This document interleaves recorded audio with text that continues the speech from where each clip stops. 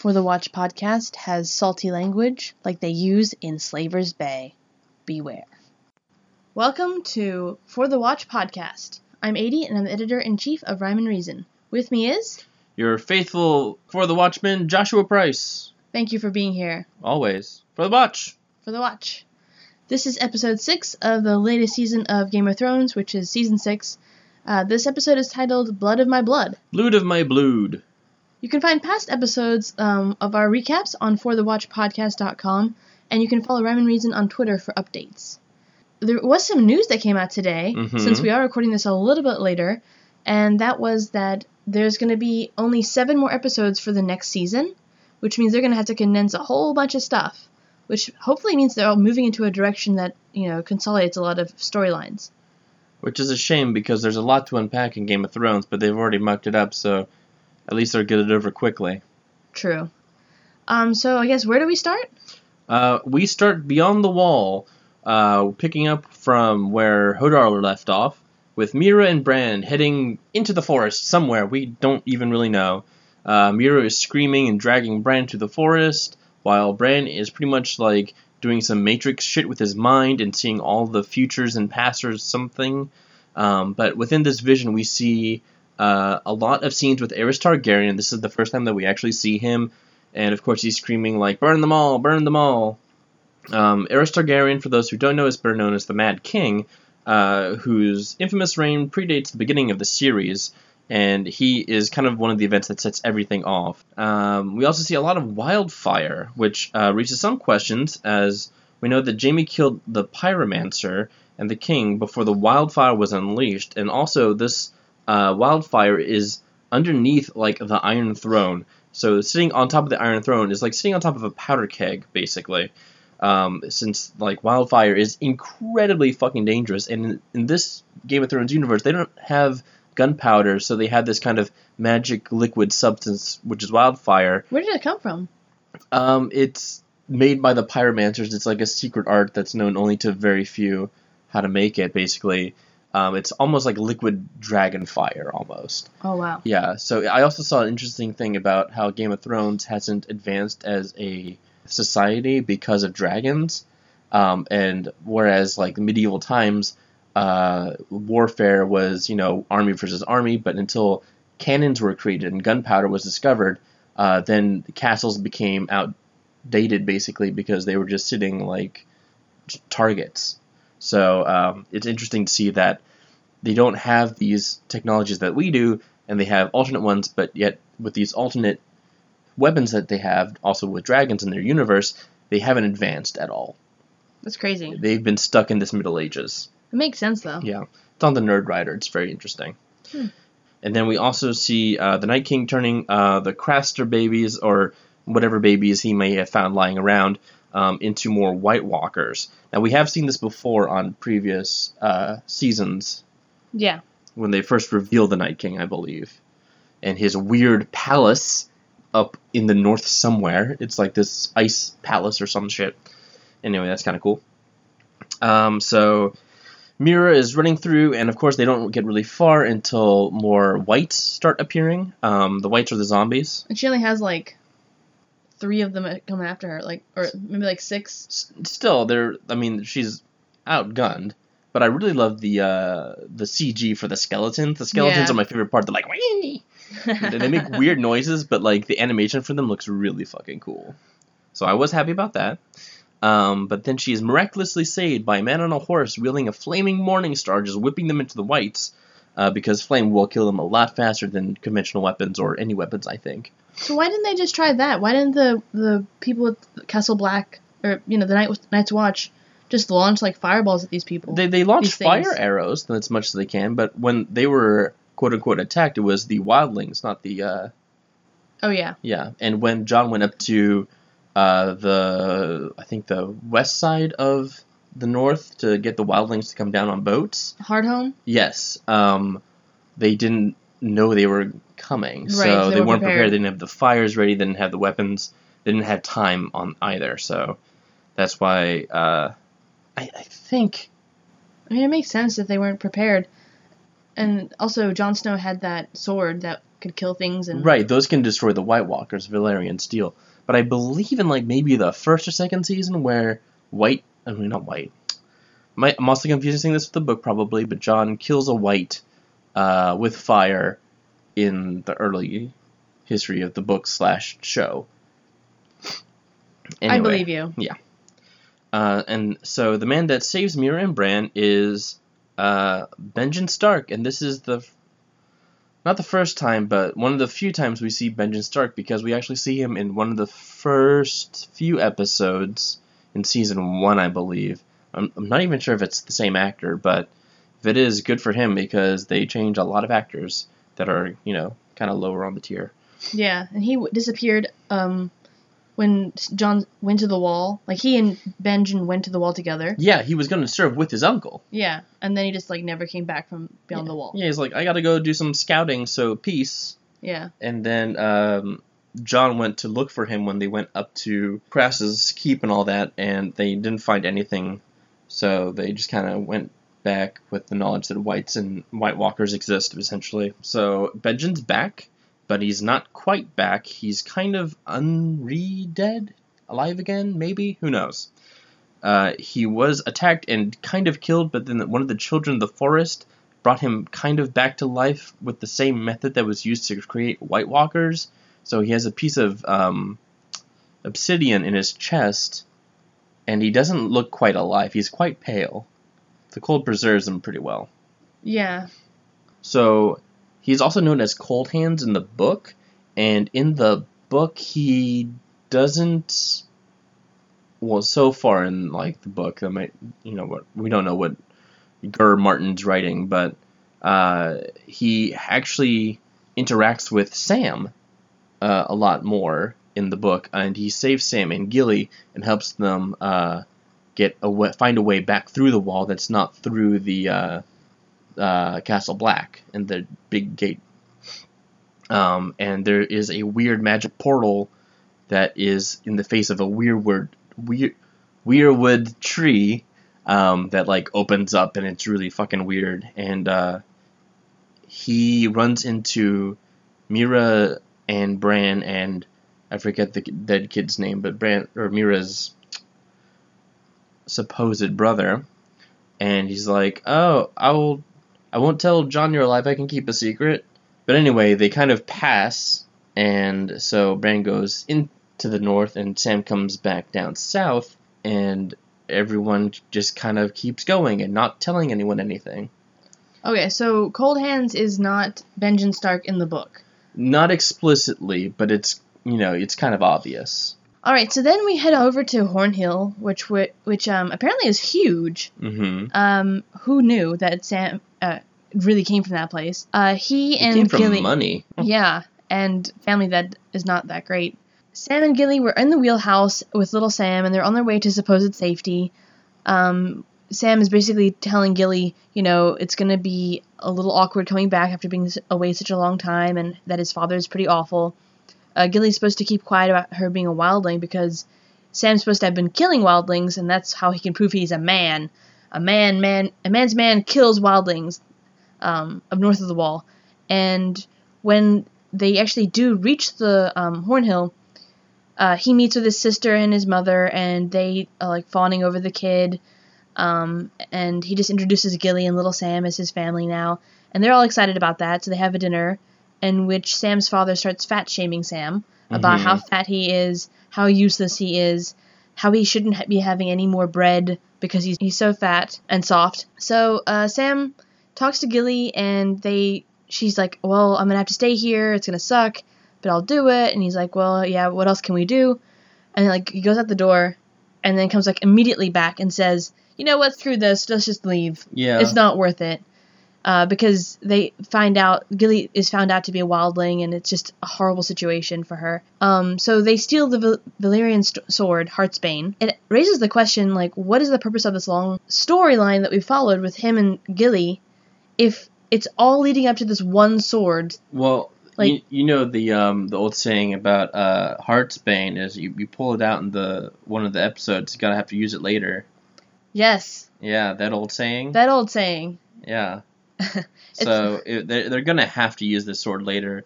maybe in the next season when Sam might finally be back. But who knows how much time could pass in between this season and the next, because we're going like day to day here. But who knows, they might jump a couple years ahead. But I would have been totally happy with them just having a short scene where they said, okay, well, we're heading over to Hornhill, and then they were in Hornhill, and then they got the sword. Like, it was just drawn out. It was stupid, like, as if too. I don't really need another terrible father. Or like another really shitty obvious scene of we know exactly what's going to happen and exactly how it's going to play out. There was no surprise here. It's like, Gilly, don't say you're a wildling at dinner. Gilly says she's a wildling. No fucking shit. Oh my god. And like, oh, that's the sword Heartspade. Okay, it's made out of Valyrian steel. Yeah, like, thank you for telling us that. Now we know exactly what's going to happen in the plot. You guys have no subterfuge. You're not subtle at all. It's incredibly obvious writing. Yeah. It's so ham-fisted. It's very, very predictable. So I didn't like this scene. Yeah. One other thing we learned was that people in the South still don't believe in White Walkers, so it's going to be really difficult for Jon Snow to rally the troops if no one believes they actually even exist. So we whiplash to King's Landing. So Tommen has been apparently talking to the High Sparrow a lot more than we thought, and so he goes to visit the High Sparrow, and the High Sparrow lets him see Marjorie. And apparently Marjorie has also been talking to the High Sparrow a lot more than we thought. And they had this really weird scene where they're like, oh man, do you know how cool the High Sparrow is? Yeah. Like, Bernie Sparrow for president. Yeah, they're totally drank the Kool-Aid, the High Sparrow Kool-Aid, and they seem just so weird about it. Lord Tyrell leads the Tyrell army into King's Landing to rescue Marjorie and Sir Loras, and they're all up in like is it the chapel, the cathedral, the holy place? I'm not sure exactly what the name Wherever of it the is. High Sparrow hangs out. In his nest? In his nest, essentially, yeah. And so they're trying to make this big scene to go rescue the royalty, and Jaime goes up the stairs on his horse to be like all up in charge and whatnot. And then they're going to rescue Sir Loras and Marjorie, but it was basically to stop them from doing like a walk of atonement, and to kind of save face for the royalty. But it was funny because HBO actually didn't give a nudity warning for this episode, and that's kind of like a spoiler, like we knew wasn't going to happen. Yeah. So Marjorie still has all of her hair, and Lady Olenna was giving Mace Tyrell signals. She's doing a lot of face acting. Yeah, a lot of face acting going on, and it was actually a lot of just like, I'm going to look at Lady Olenna, then Jaime, then Mace, then Marjorie. A lot of close-ups. Yeah, it's a lot of close-ups. Okay, this is not a staring contest, guys. Yeah. Please do something now. And then what is this, Dune? Then Jaime goes up those stairs with his horse, and it's like, oh my god. Yeah, and that's when Marjorie and Tommen, they declare that, the faith and the church and the crown should be as one. So they kind of buddy up with the Faith Militant, and the High Sparrow gets what he wanted all along. I did hear in one of the podcasts that I listened to that somehow he had created armor that incorporates the 7-pointed star and the crown. No, Tommen. Oh. So that's like what's on all the breastplates of this new guard that he has. Oh. And it's like, well, how did no one know about this? Like, it should have, at least someone should have known. Yeah, like Cersei would have probably been informed. They didn't make that armor overnight. Right. It takes time to do all these things. So that kind of doesn't make sense with the timeline. And it shouldn't be much of a surprise. So now there's like the Royal Faith Militant. It's like the Royal Militant. This is ridiculous. Okay. So then they discuss Jaime, and he gets stripped of his Lord Commander job because of his sins and like how he killed the previous king and all this other shit that he's done. So he gets sent to Riverrun to fight the Blackfish with Walder Frey's sons, because apparently this has been a thing happening in the background that no one has really talked about until this episode. Which we'll talk about Walder Frey in just a few minutes. Yeah, so Cersei says, like, go lead our dudes, be a good leader. I'll get my trial by combat. I'll use Franken Mountain. And, that wraps it up for the royal family. So do you think that her prediction is correct, though? That everything is going to go according to her plan of the trial by, combat? I'm curious to see if they actually choose to do a trial by combat, who the opposer would be. I'm hoping you might be like one of the Sandinistas or something that have been in King's Landing, but we haven't seen them for a while. Right. But You mean like the Sand Snakes? yeah, the Sandinistas. Wait, what are the Sandinistas? Isn't that like a guerrilla group in like Costa Rica or something? I don't know. We don't talk about gorillas on this podcast because they get killed. Yeah. In zoos. Anyway. Yeah. So but I'm interested to see how the trial by combat will go, because I don't know if they're even going to abide by those rules. But I am hoping for the Sand Snakes to make a comeback. I'm pretty sure it's all going to go incredibly wrong for her, and she's going to be screwed, and she won't have Jamie there to back her up. Yeah, she'll have no one there. I mean... Because, Tommen is now switched over to the other side. Yeah, I mean, so what if Jamie said to, like, fuck the prophecy of that old witch? So far it's come true, so bitch better start believing. Right. So then we go over to Braavos, where Arya is hanging out and watching that play for, like, the third time, and she's really getting to like the Lady Crane performance. And if you remember from last episode, she's supposed to kill Lady Crane, even though she seems like a nice lady. So Arya goes through the trouble of poisoning the rum, and, like, being all sneaky about it. Then she runs into Lady Crane and kind of talks to her a little bit, has a conversation with Essie Davis, a.k.a. Lady Crane, a.k.a. the actress who plays Cersei in the play. And then she has that conversation, and they talk about Mercy. You know, Arya calls herself Mercy. That's her name is, supposedly.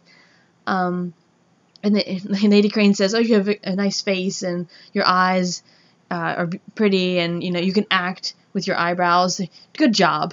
And everyone's like, "Yeah, we knew that already." Yeah. So then, basically, the Lady Crane is about to, like, drink the rum, and Arya goes through and pushes it out of her hand and, like, smashes it, and then basically blames the other actress who was playing Sansa. Sansa, yeah. I think. And because you could see that she was mouthing the words back when they were actually doing the play. So we are led to believe that maybe it was her that ordered the death of Lady Crane, because you would, according to the rules that I heard about, you can't kill somebody you know. But you can't, like, stop it. Once you've been ordered to do it, you have to do it. Yeah. So, this actually brought up another question. Did maybe Cersei hear through the little birds that Lady Crane was acting as her, and then it wasn't a nice portrayal? Well, and that's why she died? I think the rules are meant more for the assassins. I mean, if you're one buying a contract, you're likely going to buy it for someone that you know, because you want them to die. Yeah. I meant for the people who are, like, the killers. Do the killing, yeah. No, I think it's likely that the other actress did it. She just didn't want to be obvious about it? Yeah. Okay. You want to move up in the world, you gotta lean in to assassins and tell them to kill the person you want the job for. The Cheryl Sand Snake method. Yes, the Cheryl Sand Snake.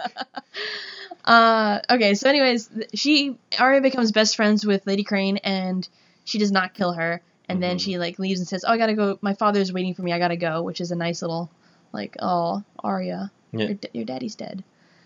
So she goes back to those rocks where she had hidden Needle, her sword, grabs it back.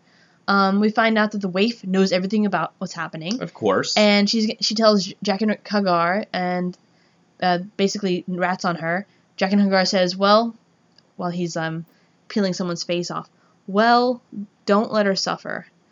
And then it goes straight over to Arya going to bed in the same place. I think she was, like, waiting. I think she knew what was going to happen. Well, yeah, something's definitely going to happen. I mean, that's why she had Needle. Mm-hmm. But it's kind of like you're just going to go wait in, like, a corner, like, and wait for things to happen. Like, why don't you just leave right away?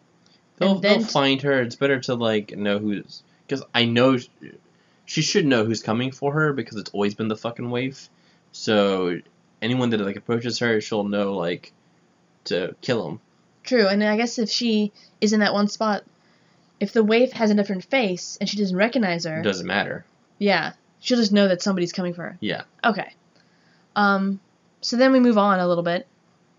Then we go to... I should go back to River Run, where Walder Frey, the Lord of the Crossing, and the head of House Frey, who is also played by Philip from Harry Potter, he's talking to his stupid sons, and he's smacking some of his young girls' butts, and just being, like, generally the worst character we want to see, so we can, be happy when he eventually dies. This would be a lot more fulfilling had he died earlier, especially closer to the Red Wedding, because if you're taking liberties with the script, you may as well start throwing some good fan fiction in early, guys. But they haven't talked about Walder Frey for a long time, so all of a sudden he's back in the show. We knew he was going to show up because of the previously on. Is he not angry that Ramsay Bolton? He doesn't really fucking care about his. He only cares about his little river places and his little bridge. He doesn't care about the North, obviously. And he is just a man with such pride and horrible, disgusting teeth. They're also keeping Edmure Tully as a prisoner, and that was from the Red Wedding, I believe. Like they want us to remember who the fuck these people are. And while I do understand that everything that Walder Frey says in this scene is to catch us up on what previously happened, but if they want to actually, keep the story moving, they could have small scenes about what these other people are doing, these other lords of houses. Yeah, I mean, if you're going to use the previously on Game of Thrones before every episode... Then why include this scene to begin with? Right. I mean, we know that things happened ages ago. Yeah, and he is just reiterating what was shown on the previously on. Yeah. And, I don't care who the fucking Blackfish is. Whoop-de-doo, he's a good fighter. He has people that will help the North. But, he isn't a character that we are invested in at all. No. So he's just some other dude they're just throwing in there for time. If you're going to include this, then you probably should have wanted to take out the part where Arya was getting hit in the face. Yes, please, Every God. episode. Yeah, for 4 fucking episodes, just hit in the face, hit in the face. I mean, if we had 5 minutes in each place and we were like, oh, that's the Blackfish. Oh, this is Edmure Tully. Oh, these things are happening concurrently with the story. Yeah, it's not paused. At some point culminate. But no, we're just going to throw this scene in here randomly because we need to, catch the audience up when we could have been doing that with any other scene, with any other extended scene. Oh, we could have even done it with Bran having those, downloaded visions. Yes, that would have been fine. We would have been like, oh, okay, the Red Wedding, it happened. Oh, my God. Yeah, we get it. Good God. Anyway. This is Grown of Thrones. Yeah. Jeez. That's what it is. Then we head over to the Dothraki lands, because I don't exactly know where it is. They're just, marching to the sea. I was going to say where it is, but it doesn't matter. Yes. It's on the other continent. How many continents are there? 2. In the whole world? Maybe Old Valeria, but that's, no one goes there. Oh. There's some islands, but, there's... Is this a very small Earth? There's, the Wall and, King's Landing continent, and then there's the Dothraki continent with all the slavers. Okay, so Marine and the Dothraki continent are... It's all on that one same, other thing. Okay. They're all spread out. It's like Russia and China over there. Alright, so they're heading over to Marine, actually, right? Because they're gonna board a ship. Okay, so the funny thing is, Daenerys doesn't know about those ships being burnt. Yeah. So... But she's like, who has 1,000 ships? Looks at camera. Not yet. Looks at camera. God damn it, Daenerys. So she asked Dario how many ships she's gonna need for all these Dothraki, and he says, "Oh, about 1,000." Which Euron Greyjoy was just like, "Let's build 1,000 ships." I mean, 1,000's a good number to throw around, but when you actually need to, take count of the men that you have in your Dothraki army, and then your second sons and your Unsullied and anyone else that will be ready to join your cause, actually take a fucking census and then figure out how many ships you need. I wouldn't trust Dario to say anything. Doesn't know shit. This guy only knows about how to please a woman in bed. Yeah. That's all he can and do. How to throw a knife. Yes. So yeah, she's like, okay, well, I'm gonna be right back. And then she goes around the corner and voila, there's Drogon, which could have been helpful a couple episodes ago. I mean, if he was just chilling and she kind of intuitively knew where he was, then great, we could have used him. But I guess now's a good time as any to fly back and leave all of your men behind. Right. Like, are you going to just circle above them? What are you going to fucking do? They said it was going to take a week ride. But before that... Okay, sorry. I'm getting carried away. She makes all the Dothraki swear their allegiance to her. Again. Because they didn't just fucking bow down to her in the last episode. Well, yeah, but they didn't know why they were doing that. Now they know. Because she's a badass bitch. Right, but now they know she's going to take them across the sea and kill all the people in the stone houses. Yeah, so this is the scene that everyone's talking about, whether or not Dany might be becoming either mad or evil, where she might become a villain, because her speech here is very, like, Dothraki-ish and kind of, revving them up for the mission to come. But at the same time, she knows how the Dothraki operate. They rape and they kill and they destroy, so if she wants to inflict all of Westeros with Dothraki people, they're gonna, like, cause some shit. I mean, she wants to, like, destroy their homes, like these stone houses, and then kill the men in the iron suits and stuff like that. So, I mean, girl can get it done, but she's not gonna win over any loyalty from, like, the low, poor peasants that are gonna have their women raped and lands destroyed from her new invading army. I would hope that basically just the sheer volume of people in the Dothraki hordes would be enough to intimidate everybody else. Yeah. But, I mean, these people are going to be useless going up to the north fighting those White Walkers. I mean, they're also going to be useless coming off of a boat, because you saw the first time they were on a boat, they were, like, all sprawled out, sick to their stomachs, they can't handle fucking boats at all. So, if her numbers dwindle across the ocean, that's going to kind of suck. Yeah. Alright, so then that was the basic outline of the episode. This was a really fast and quick, dirty version of what happened in this episode. Yeah, because very little also happened in this episode. Yeah, but we did set up a lot of things. So, do you have any predictions for this one, Joshua? Not really, because there's so little that actually happened. Like, Mira got a few steps, and Dany went and got her dragon. For her Fitbit. Yeah, for her Fitbit. She gotta get those steps in. Get those steps, girl. Yeah, so I guess I'll predict that Mira's going to get more steps. She's going to reach her goal, 10,000 steps in a day. Good for her. Lose that weight. Otherwise, I think there's going to be some bills to pay as far as the people that made that fancy armor that Tommen ordered, I guess, months ago. Who fucking knew? He doesn't have any money either. They're always talking about how much. I mean, they're always in debt. Yeah. I mean, yeah. So, like, I'm gonna predict, here's a real prediction, okay? I'm gonna predict that the Sand Snakes are gonna come and fight the Mountain. It'll be like a 3-on-1. Oh, but nice. I think they're gonna lose. I predict that the Ironborn are gonna head over to Meereen right in time for all those Dothraki to hang out there. Something's gonna happen because she's not gonna be happy that Daenerys will not be happy about them aligning themselves with the religion, with the religious fanatics, the Lords of the Light and whatever. Which is actually funny because both of those kingdoms now, as we talked about last time, I think, the King's Landing with the Faith Militant and the Meereen with the Lord of the Light people. And then you have the Ironborn with their fucking drown god. Yeah, so, like, religion and politics don't mix, and you should never mention them in a dinner conversation or to an acquaintance. But... Or to your queen. Or to your queen. So I think that things are going to go bad there. And then Drogon's going to fly over and... I mean, she should just go and light King's Landing on fire right now. Yeah, well, no one's suspecting it. With all that that green stuff, that wildfire. Yeah. And boom. So that's what should happen. Will that happen? Who knows? Do you think that Yara will, like, basically steal Euron's plan, like she stole his ships, and go to help Dany? Yeah. That's what I think is going to happen. Happening? I mean, I don't think that his ships would be built in time for her. Oh, fuck no. He wants 1,000 ships, right? Yeah. With what fucking timber on those fucking bare-ass iron islands? Yeah.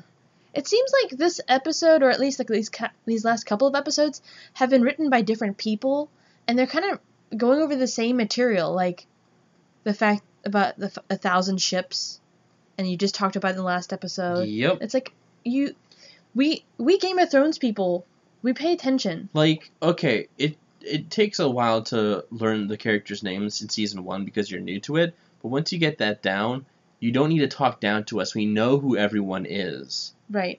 Like, they are writing for idiots now. I don't understand who the audience is. It's certainly not me. Yeah. Cool. Okay, so, that's all we have to say for that. Where can we find you on the internet, Joshua? You can find me and my ridiculous opinions on Twitter at jpricesright. Great, and you can find me on on the internets.